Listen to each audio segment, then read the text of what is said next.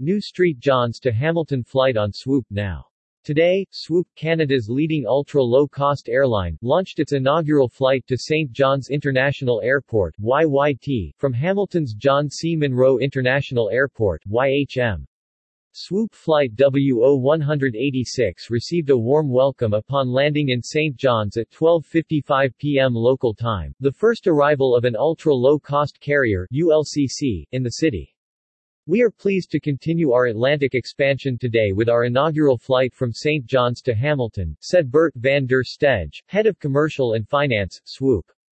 Affordable air travel is critical to the recovery of Newfoundland's tourism economy, and we're proud to support the province's Come Home 2022 campaign with ultra-convenient, ultra-low fares for Canadians. Today's inaugural flight to St. John's reinforces the airline's commitment to travel and tourism in Atlantic Canada and across the country. The ultra-low-cost carrier ULCC has added flights to and from all 4 Atlantic Canadian provinces, stimulating growth in the tourism economy.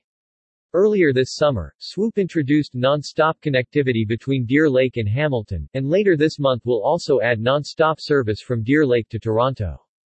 Congratulations to Swoop on your inaugural flight to Newfoundland and Labrador. It is wonderful to see another flight option for people traveling to and from our beautiful province. Our province is a bucket list destination for many, with strong demand for air travel. I have no doubt that you will be pleased with the response to your service. The Honorable Andrew Furey, Premier of Newfoundland and Labrador. I am so pleased to see Swoop launch its inaugural flight today. Air access is an important contributor to our provincial economy for many reasons, including tourism, business travel, and the transport of goods and services to our province. I look forward to seeing strong demand for Swoop's service and expect great success for the airline in our province.